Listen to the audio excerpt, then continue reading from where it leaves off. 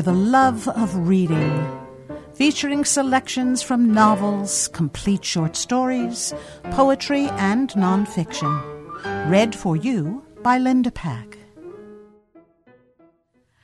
I'm going to read for you a story entitled The Mystery of the Pearl Necklace. It was published in 1926 and written by the Baroness Emma Orczy, who was one of the foremost creators of the classic mystery tale.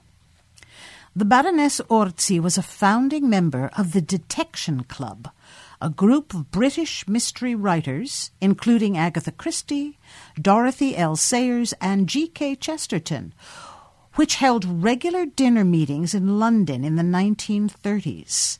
This was the golden age of detective fiction, and these writers codified a form of whodunits, which allowed the reader a chance to solve the mystery using exactly the same clues available to the detective. The members of this illustrious society promised to adhere to a strict set of principles in their writing, and swore to this oath, which was written by Dorothy Sayers.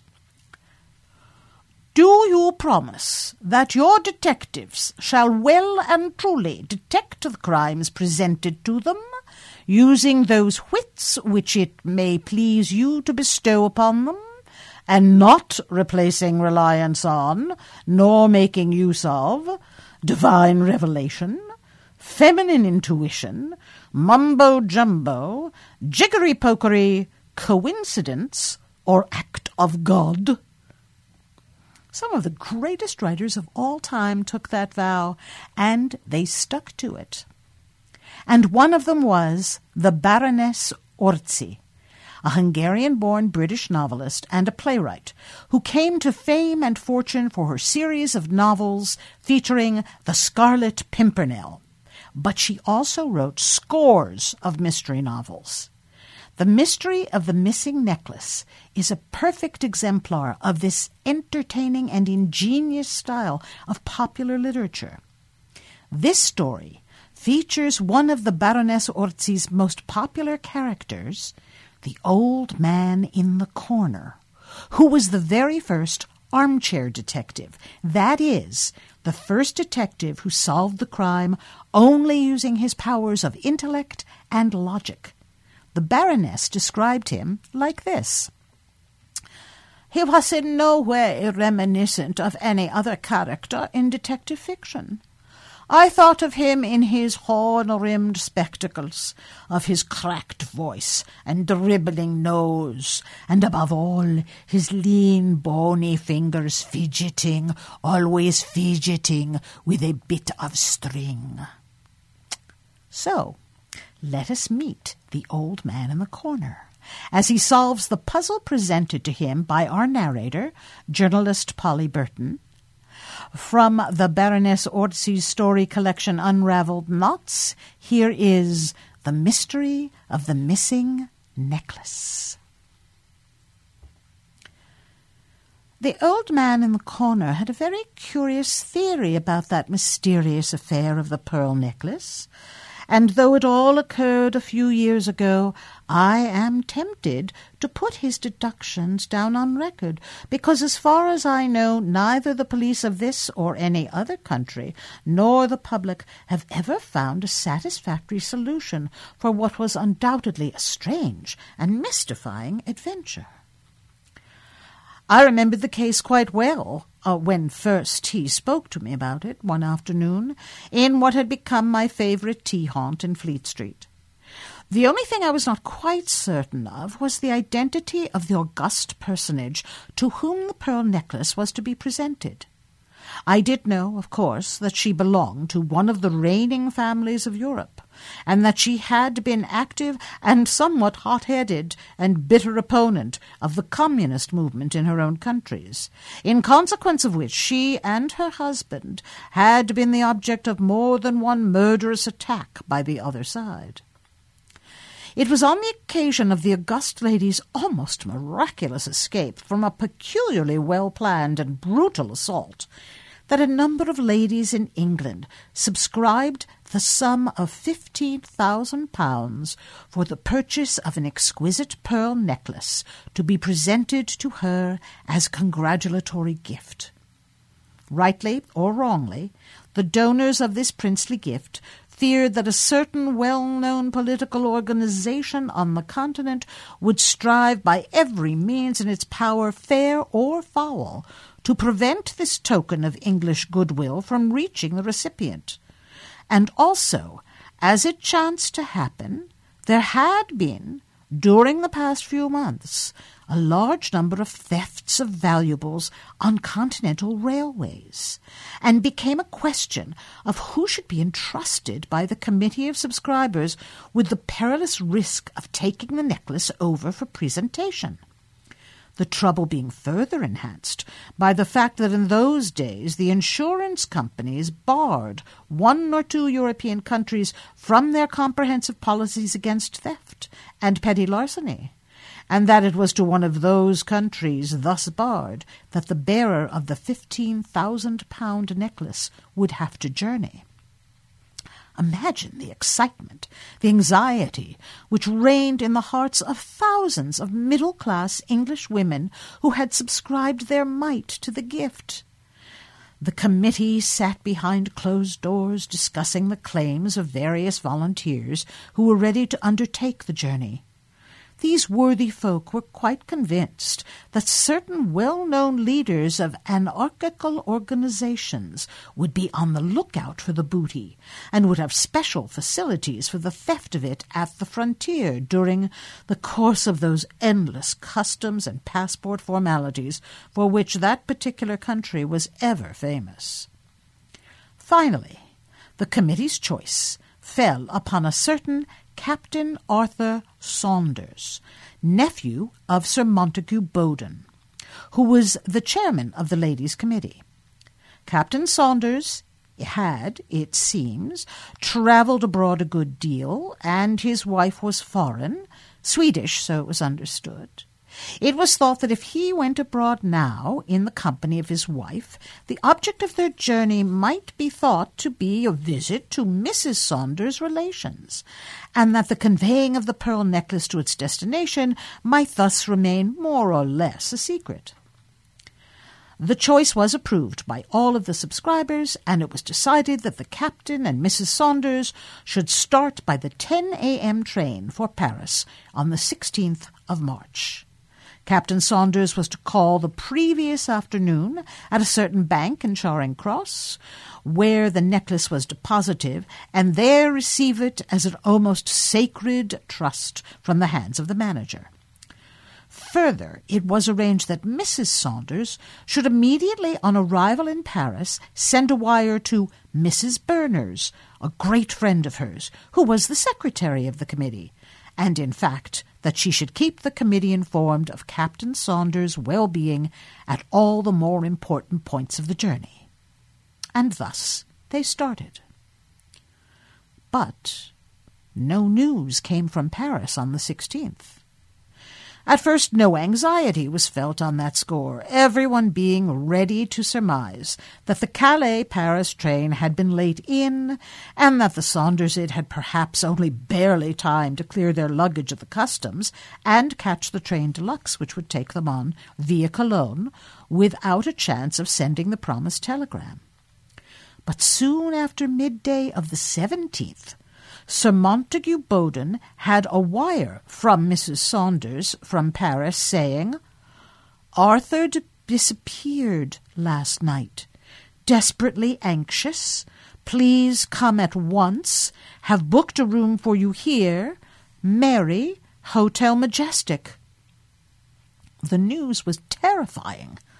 However, Sir Montague Bowden, with commendable zeal, at once wired to Mary, announcing his immediate departure for Paris, and as it was then too late for him to catch the afternoon continental train, he started by the evening one, travelling all night, and arriving at the Hotel Majestic in the early morning. As soon as he had had a bath and some breakfast, he went in search of information.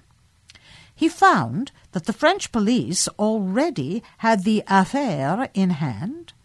but they had not so far the slightest clue as to the mysterious disappearance of Le Capitaine Saunders. He found the management of the Majestic in a state of offended dignity, and Mrs. Saunders in one that verged on hysteria. But fortunately he also found at the hotel a Mr. Hosberg, brother of Mrs. Saunders, a Swedish businessman of remarkable coolness and clearness of judgment, who promptly put him au fait with what had occurred.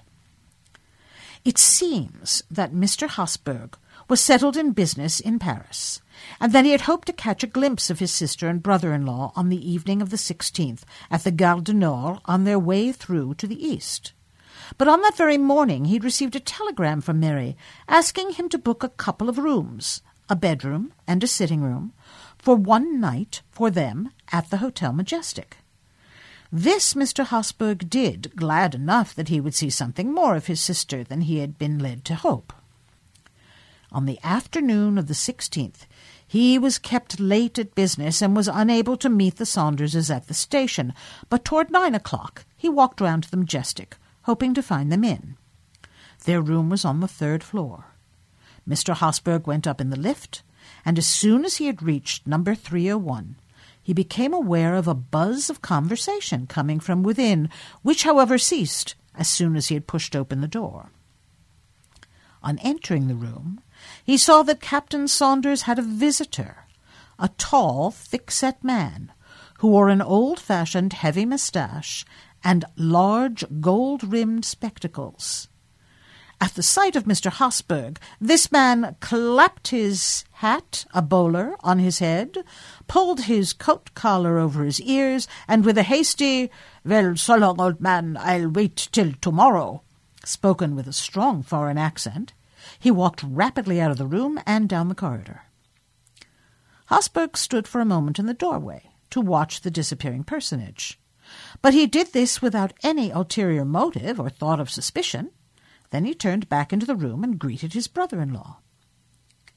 Saunders seemed to Hosberg to be nervous and ill at ease. In response to the latter's inquiry after Mary, he explained that she had remained in her room as he had a man to see on business.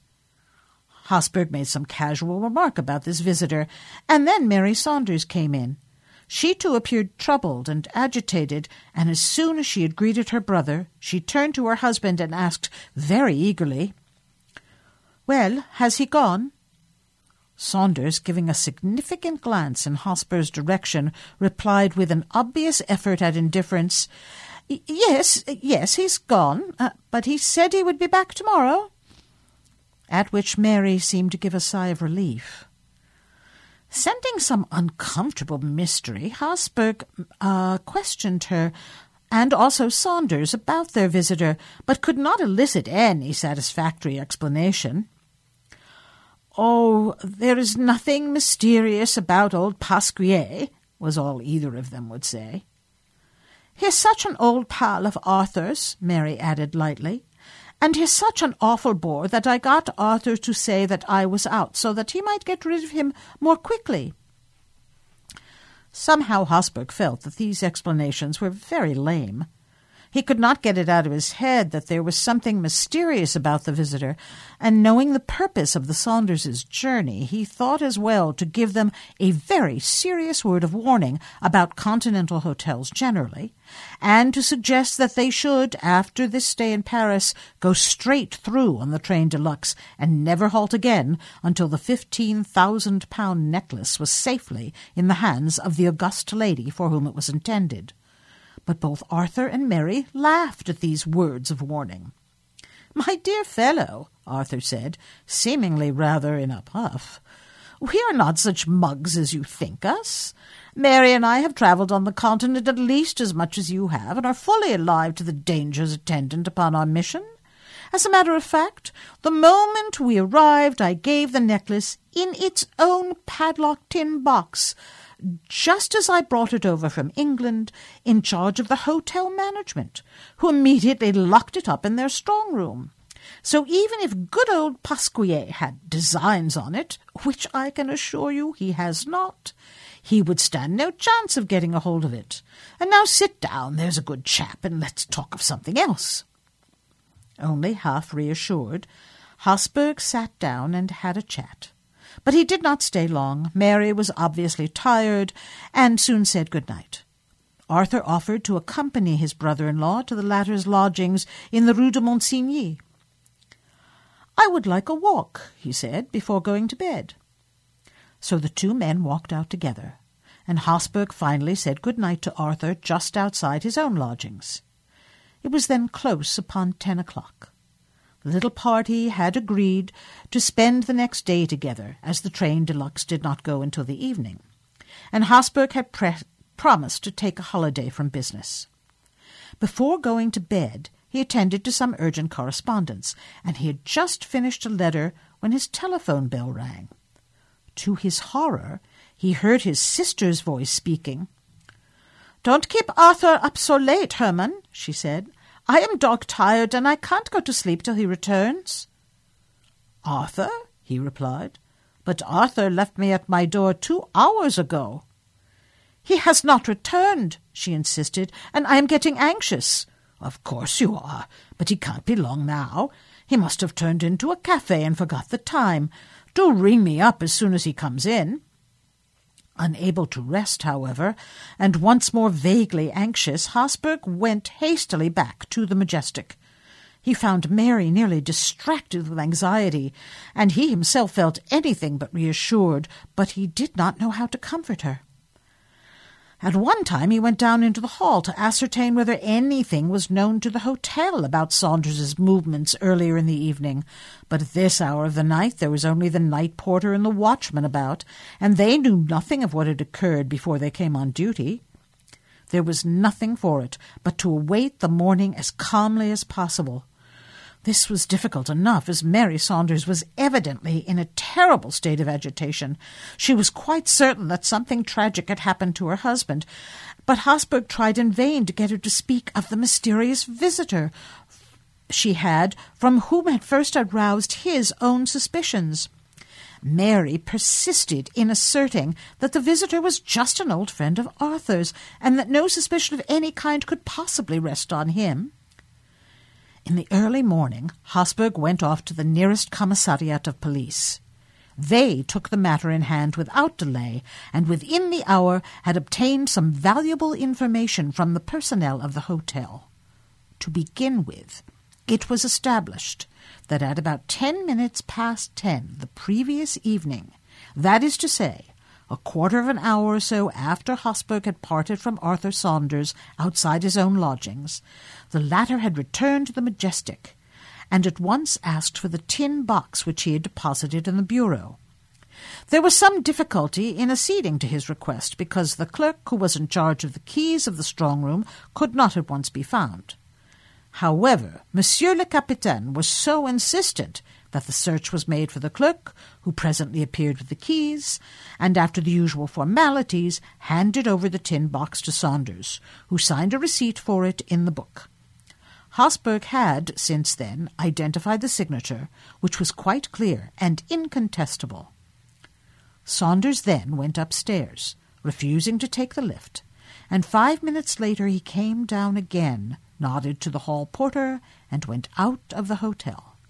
No one had seen him since, but during the course of the morning the valet on the 4th floor had found an empty tin box in the gentleman's cloakroom. This box was produced, and to her unutterable horror, Mary Saunders recognized it as the one which had held the pearl necklace. The whole of this evidence, as it gradually came to light, was a staggering blow, both to Mary and to Hosberg himself, because until this moment neither of them had thought that the necklace was in jeopardy. They both believed that it was safely locked up in the strong-room of the hotel. Hosberg now feared the worst. He blamed himself terribly for not having made more certain of the mysterious visitor's identity. He had not yet come to the point of accusing his brother-in-law, in his mind, of a conspiracy to steal the necklace, but frankly, at this stage, he did not know what to think. Saunders' conduct had, to say the least, been thoroughly, extremely puzzling.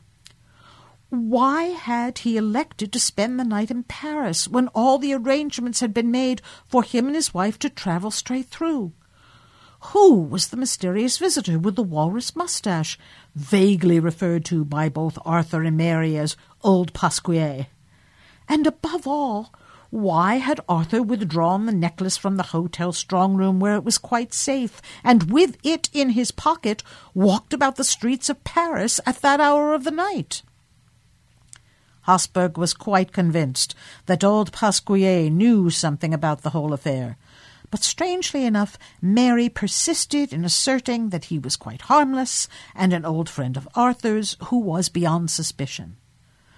When further pressed with questions, she declared that she had no idea where the man lodged, and that, in fact, she believed he had left Paris that same evening en route for Brussels, where he was settled in business. Inquiry amongst the personnel of the hotel revealed the fact that Captain Saunders' visitor had been seen by the hall porter when he came in soon after 8:30, and asked whether Le Capitaine Saunders had finished dinner. His question being answered in the affirmative, he went upstairs, refusing to take the lift. Half an hour or so later, he was seen by one of the waiters in the lounge, hurriedly crossing the hall, and finally by the two boys in attendance at the swing doors when he went out of the hotel. All agreed that the man was very tall and thick-set, that he wore a heavy moustache and a pair of gold-rimmed spectacles. He had on a bowler hat and an overcoat with a collar pulled up right to his ears. The hall porter, who himself spoke English fairly well, was under the impression that the man was not English, although he made his inquiries in that language. In addition to all these investigations, the commissaire de police, on his second visit to the hotel, was able to assure Habsburg that all the commissariats in and around Paris had been communicated with by telephone as to ascertain whether any man answering to Saunders' description had been injured during the night in a street accident and been taken somewhere for shelter. Also, that a description of the necklace had already been sent around to all the pawn shops throughout the country. The police were also sharply on the lookout for a man with a walrus moustache, but so far without success. And Mary Saunders obstinately persisted in her denial of any knowledge about him. Arthur, she said, sometimes saw old Pasquier in London, but she did not know anything about him, neither what his nationality was, or where he lodged. She did not know when he had left London, nor where he could be found in Paris. All that she knew, so she said, was that his name was Pasquier, that he was in business in Brussels, and therefore concluded that he was Belgian. Even to her own brother she would not say more, although he succeeded in making her understand how strange her attitude must appear to both the police and to her friends, and what harm she was doing to her husband. But at this she burst into floods of tears and swore that she knew nothing about Pasquier's whereabouts, and that she believed him to be innocent of any attempt to steal the necklace or to injure Arthur. There was nothing more to be said for the present, and it was then that Habsburg sent the telegram to Montague Bowden in his sister's name, because he felt that someone less busy than himself should look after the affair and be a comfort to Mary, whose mental condition appeared pitiable in the extreme. In his first interview, he was able to assure Sir Montague that everything had been done to trace the whereabouts of Arthur Saunders, and also of the necklace, which the unfortunate man had been custodian. And it was actually while the two men were talking the whole case over that Habsburg received an intimation from the police that they believed the missing man had been found. At any rate, would Monsieur give himself the trouble to come round to the commissariat at once? This, of course, Habsburg did, accompanied by Sir Montague.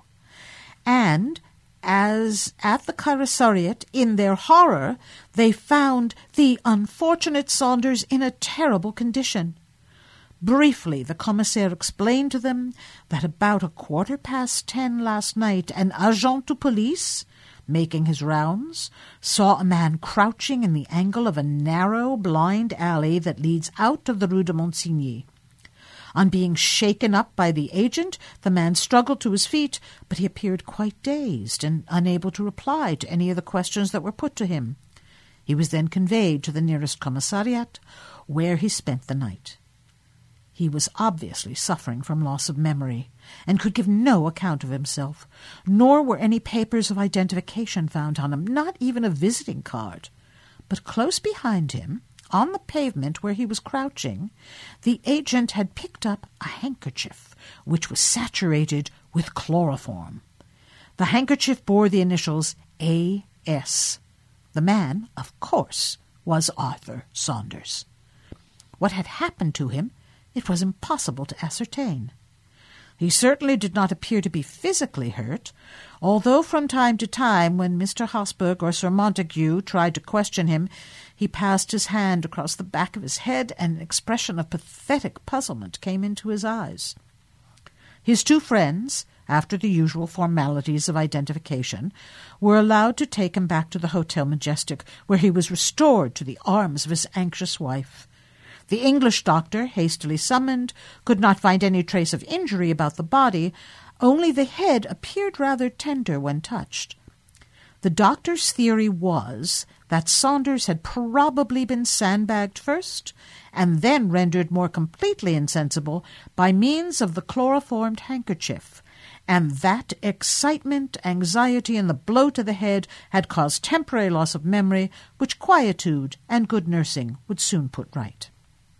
In the meanwhile, of the £15,000 necklace, there was not the slightest trace. Unfortunately, the disappearance of so valuable a piece of jewelry was one of those cases that could not be kept from public knowledge. The matter was, of course, in the hands of the French police, and they had put themselves in communication with their English confrères, and the consternation, not to say the indignation, amongst the good ladies who had subscribed the money for the gift of the august lady was unbounded. Everyone was blaming everybody else. The choice of Captain Saunders as the accredited messenger was now severely criticized. Pointed questions were asked as to his antecedents, as to his wife's foreign relations, and it was soon found that very little was known about either. Of course, everyone knew that he was Sir Montague Boden's nephew, and that, thanks to his uncle's influence, he had obtained a remunerative and rather important post in the office of one of the big insurance companies. But what his career had been before that, no one knew. Some said that he had fought in South Africa and later on had been correspondent for one of the great dailies during the Russo-Japanese War, although there seemed no doubt that he had been something of a rolling stone. Rather tardily, the committee was taken severely to task for having entrusted so important a mission to a man who was either a coward or a thief or both. For at first no one doubted that Saunders had met a confederate in Paris and had handed the necklace over to him, whilst he himself enacted a farce of being waylaid, chloroformed and robbed, and subsequently of losing his memory. But presently another version of the mystery was started by some amateur detective, and it found credence with quite a good many people. This was that Sir Montague Boden had connived at the theft with Mrs. Saunders' relations, that the man with the walrus moustache did not exist at all, or was in very truth a harmless old friend of Captain Saunders, and that it was Hosberg who had induced his brother-in-law to withdraw the necklace from the hotel strong-room and to bring it to the Rue de Monsigny, that in fact it was that same perfidious Swede who had waylaid the credulous Englishman, chloroformed and robbed him of the precious necklace. In the meanwhile, the police in England had, of course, been communicated with by their French confrères, but before they could move in the matter or enjoin discretion on all concerned, an enterprising young man on the staff of the Express Post had interviewed Miss Elizabeth Spicer, who was the parlour-maid at the Saunders' flat in Sloane Square, London. That young lady, it seems, had something to say about a gentleman named Pasquier, who was not an infrequent visitor at the flat. She described him as a fine, tall gentleman who wore large gold-rimmed spectacles and a full military moustache. It seems that the last time Miss Elizabeth saw him was 2 days before her master and mistress' departure abroad. Mr. Pasquier had called late that evening and stayed until past 10 o'clock. When Elizabeth was rung for in order to show him out, he was saying good-bye to the captain in the hall, and she heard him say, in his funny foreign way, as she put it, "Well, I shall be in Paris as soon as you. Think it over, my friend." And on the top of that came a story told by Henry Tidy, Sir Montague Bowden's butler. According to him, Captain Saunders called at Sir Montague Bowden's house in Lowndes Street on the afternoon of the 15th. The two gentlemen remained closeted together in the library for nearly an hour when Tidy was summoned to show the visitor out. Sir Montague, it seems, went to the front door with his nephew, and as the latter finally wished him good-bye, Sir Montague said to him, "Oh, my dear boy, you can take it from me. There's nothing to worry about, and in any case, I'm afraid that it is too late to make any fresh arrangements." "It's because of Mary," the captain rejoined. "She's made herself quite ill over it." "A journey will do her good," Sir Montague went on pleasantly. "But if I were you, I would have a good talk with your brother-in-law. He must know his Paris well. Take my advice and spend the night at the Majestic. You can always get rooms there." This conversation Tidy heard quite distinctly, and he related the whole incident both to the journalist and to the police. After that, the amateur investigators of crime were divided into two camps. There were those who persisted in thinking that Pasquier and Saunders, and possibly Mrs. Saunders also, had conspired together to steal the necklace, and that Saunders had acted the farce of being waylaid and robbed and losing his memory, and they based their deduction on Elizabeth Spicer's evidence and on Mary Saunders' extraordinary persistence in trying to shield the mysterious Pasquier. But other people, getting a hold of the butler Henry Tidy's story, deduced from it that it was indeed Sir Montague Bowden who had planned the whole thing in conjunction with Habsburg, since it was he who had persuaded Saunders to spend the night in Paris, thus giving his accomplice the opportunity of assaulting Saunders and stealing the necklace. To these wiseacres, old Pasquier was indeed a harmless old pal of Arthur's, whose presence that evening at the Majestic was either a fable invented by Habsburg or one quite innocent in its purpose. In vain did Sir Montague try to explain away Tidy's evidence. Arthur, he said, had certainly called upon him that last afternoon, but what he had seemed worried about was his wife's health. He feared that she would not be strong enough to undertake the long journey without a break, so Sir Montague advised him to spend the night in Paris, and in any case to talk the matter over with Mary's brother. The conversation overheard by Tidy could certainly admit of this explanation, but it did not satisfy the many amateur detectives who preferred to see a criminal in the chairman of the committee rather than a harmless old gentleman as Habsburg, as eager as themselves to find a solution to the mystery. And while people argued and wrangled, there was no news of the necklace, and none of with news of the man with the walrus mustache. No doubt that worthy had by now shaved off his hirsute adornment and grown a beard. He had certainly succeeded in evading the police. Whether he had gone to Brussels or succeeded in crossing the German frontier, no one could say. His disappearance certainly bears out the theory of his being a guilty party with the connivance of Saunders, as against the Bowden-Habsburg theory. As for the necklace, it had probably already been taken to pieces, and the pearls would be presently disposed of one by one to some unscrupulous continental dealers when the first hue and cry after them had died away. Captain Saunders was said to be slowly recovering from his loss of memory and subsequent breakdown. Everyone at home was waiting to hear what explanation he would give of his amazing conduct in taking the necklace out of the hotel strong-room late at night and sallying forth with it into the streets of Paris at that hour. The explanation came, after a fortnight of suspense, in a letter from Mary to her friend Mrs. Berners, the secretary of the committee.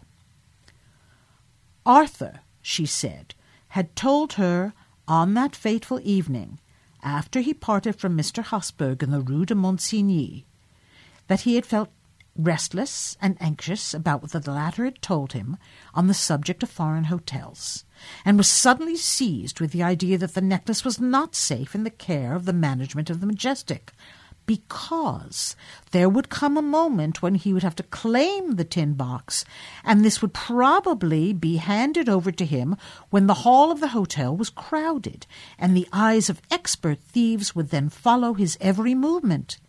Therefore, he went back to the hotel, claimed the tin box, and as the latter was large and cumbersome, he got rid of it in one of the cloakrooms of the hotel, slipped the necklace in its velvet case in the pocket of his overcoat, and went out with the intention of asking Hosberg to take care of it for him, and only to hand it back to him when, on the following evening, the train de luxe was on the point of starting.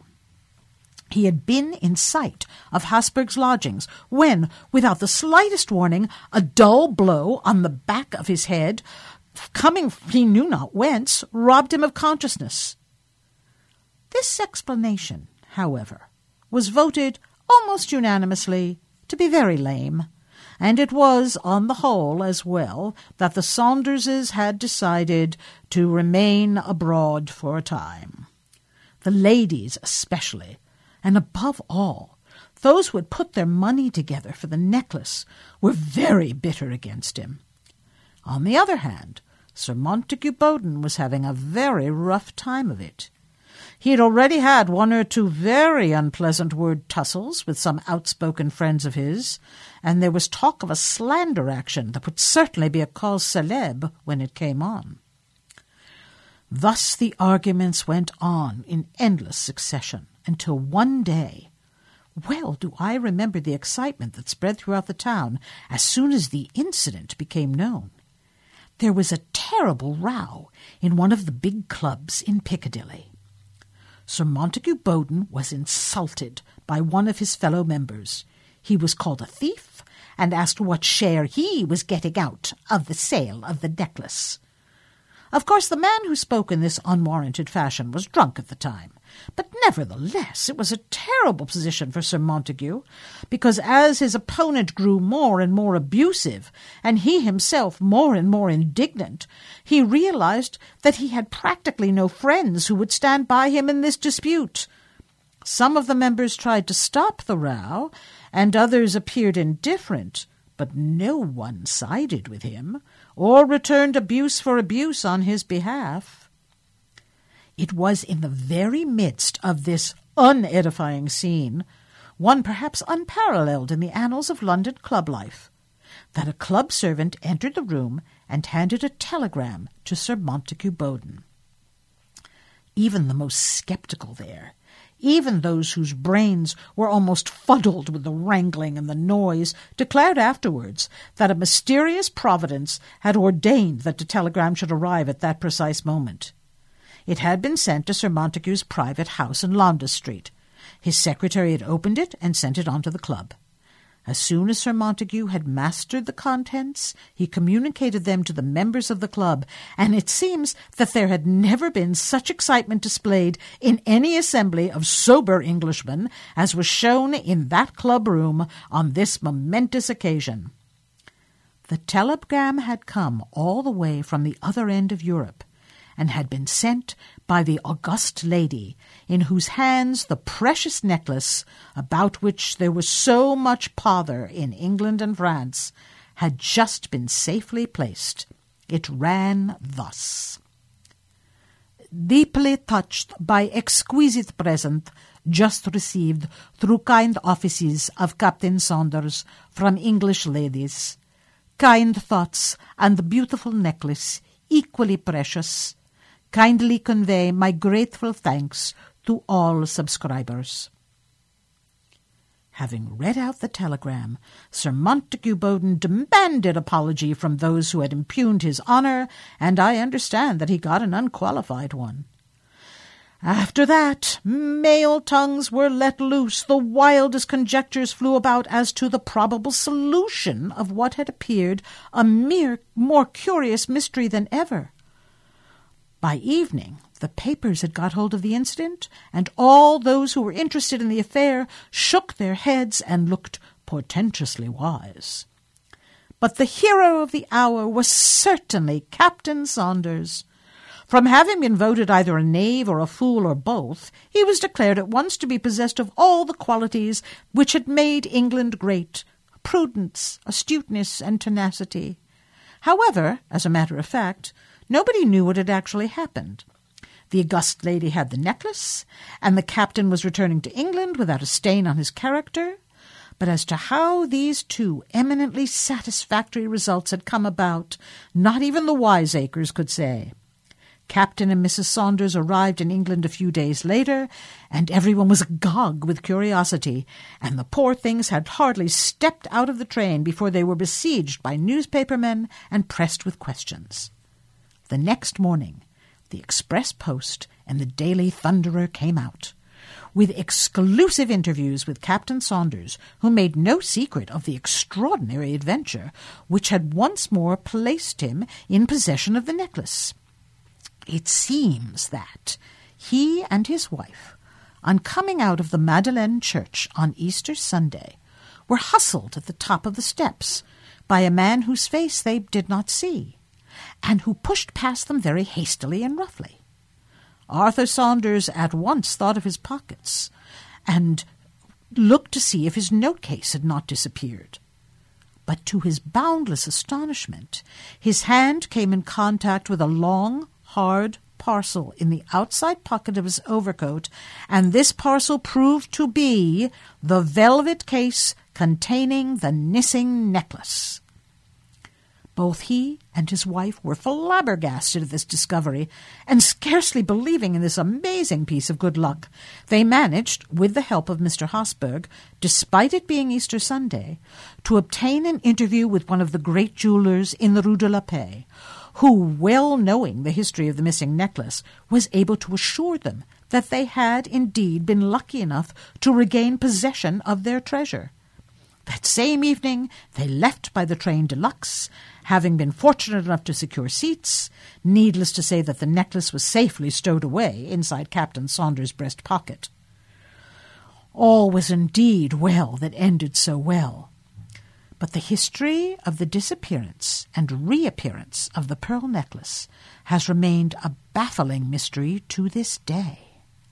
Neither the Saunderses nor Mr. Hosberg ever departed one iota from the circumstantial story that they had originally told, and no one ever heard another word about the man with the walrus mustache and the gold-rimmed spectacles.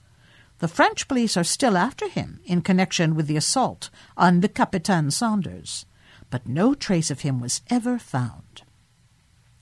To some people, this was a conclusive proof of guilt. But then, having stolen the necklace, why should he have returned it? Though the pearls were very beautiful, and there were a great number of them beautifully matched, there was nothing abnormal about them in either size or colour.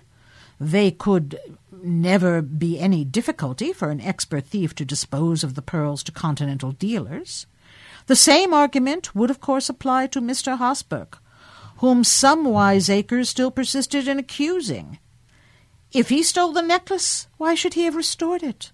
Nothing could be easier than for a businessman who travelled a great deal on the continent to sell a parcel of pearls. And then there remained the unanswered questions. Why did Saunders take the pearls out of the strong room, and where was he taking them when he was assaulted and robbed? Did the man with the walrus mustache really call at the Majestic that night?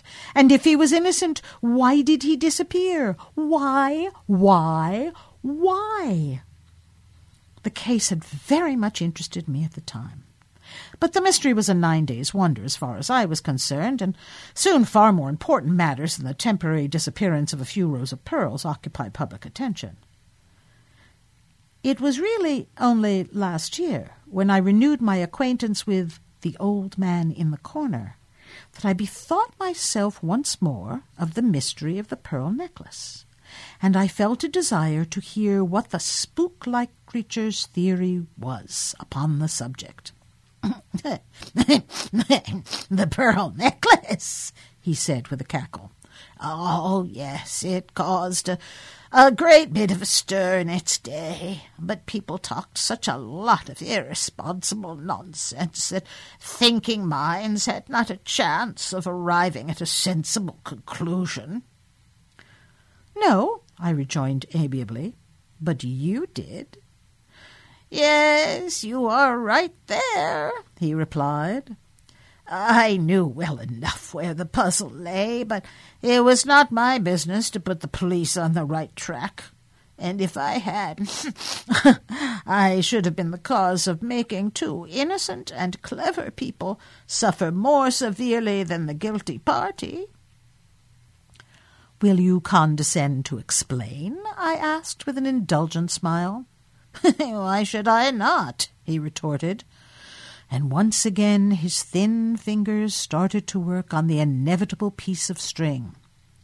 It all lies in a nutshell and is easily understandable if we realize that old Pasquier, the man with the walrus mustache, was not the friend of the Saunderses, but their enemy. I frowned. Their enemy? An old pal, shall we say, he retorted, who knew something in the past history of one or the other of them that they did not wish their newest friends to know. Really, a blackmailer, who, under the guise of comradeship, and not infrequently at their fireside, watching an opportunity for extorting a heavy price for his silence and his goodwill. Thus he could worm himself into their confidence. He knew their private life. He heard about the necklace and decided that here was the long-sought-for opportunity at last. Think it all over, and you will see how well the pieces of that jigsaw puzzle fit together and make a perfect picture. Pasquier calls on the Saunderses a day or two before their departure, and springs his infamous proposal upon them. For the time being, Arthur succeeds in giving him the slip. His journey is not yet. The necklace is not yet in his possession. But he knows the true quality of the blackmailer now, and he is on the alert. He begins by going to Sir Montague Bowden and begging him to entrust the mission to somebody else. Judging by the butler's evidence, he even makes a clean breast of his troubles to Sir Montague, who, however, makes light of them, and advises consultation with Mr. Hosberg, who would perhaps undertake the journey. In any case, it is too late to make fresh arrangements at this hour. Very reluctantly now, hoping for the best, the Saunderses make a start. But the blackmailer, too, is on the alert, and he succeeds in spying upon them and tracing them to the Majestic in Paris.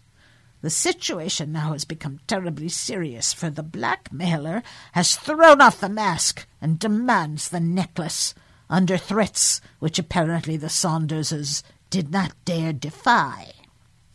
But they are both clever and resourceful, and as soon as Hosberg's arrival rids them temporarily of their tormentor, they put their heads together and invent a plot which was destined to free them forever from the threats of Pasquier, and at the same time would enable them to honor the trust which had been placed in them by the committee.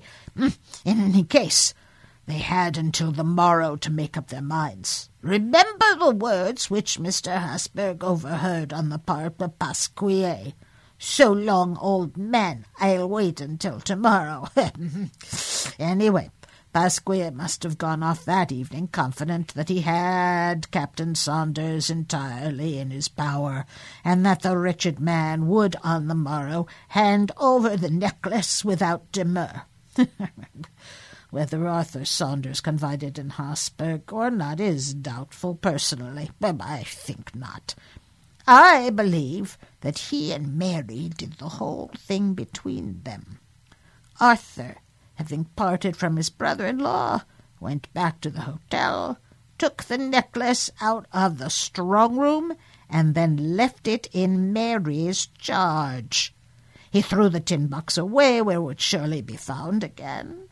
Then he went as far as the Rue de Monsigny and crouched, seemingly unconscious, in the blind alley, having previously taken the precaution of saturating his handkerchief in chloroform. Thus, the two clever conspirators cut the ground from under the blackmailer's feet, for the latter now had the police after him for an assault, which he might find very difficult to disprove, even if he cleared himself of the charge of having stolen the necklace. Anyway, he would remain a discredited man, and his threats could in the future be defied, because if he dared come out in the open after that, the public feeling would be so bitter against him for a crime which he had not committed that he would never be listened to if he tried to do the Captain Saunders an injury, and it was with the view of keeping public indignation at a boiling pitch against the supposed thief that the Saunderses kept up the comedy for so long. To my mind, it was a very clever move. Then they came out with the story of the restoration of the necklace and became the heroes of the hour. Think it over, the funny creature went on, as he finally stuffed his bit of string back into his pocket and rose from the table.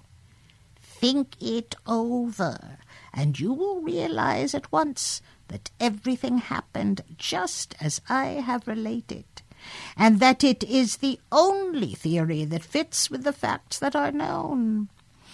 You'll also agree with me, I think, that Captain and Mrs. Saunders chose the one way of ridding themselves effectually of a dangerous blackmailer. The police were after him for a long time, and they still believed that he had something to do with the theft of the necklace and the assault on Monsieur le Capitaine Saunders. But presently, 1914 came along, and what became of the man with the walrus moustache no one ever knew. What his nationality was never stated at the time, but whatever it was, it would, I imagine, be a bar against obtaining a visa on his passport for the purpose of visiting England and blackmailing Arthur Saunders. But it was a curious case. You have just heard The Mystery of the Missing Necklace by the Baroness Emma Orczy. And that is all for this edition of For the Love of Reading. The material read on this edition of For the Love of Reading was selected, reviewed, and edited by Linda Pack. This program is archived and available on the KZYX For the Love of Reading podcast on demand with the KZYX phone app, or wherever you get your podcasts. And at lindapack.net, you will find information and links to all of the shows aired on For the Love of Reading.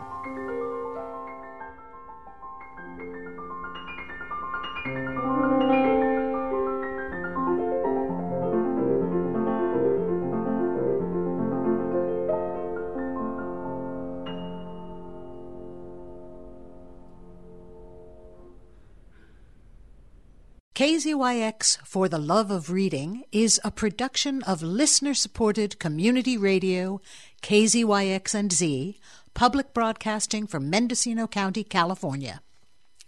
On our website, kzyx.org, you will find links to all our podcasts, including KZYX Mendocino County Remembered, Oral Histories Read for You by Linda Pack. You can also stream live programming and show your support by clicking the red donate button. This is Linda Pack. Thanks for listening.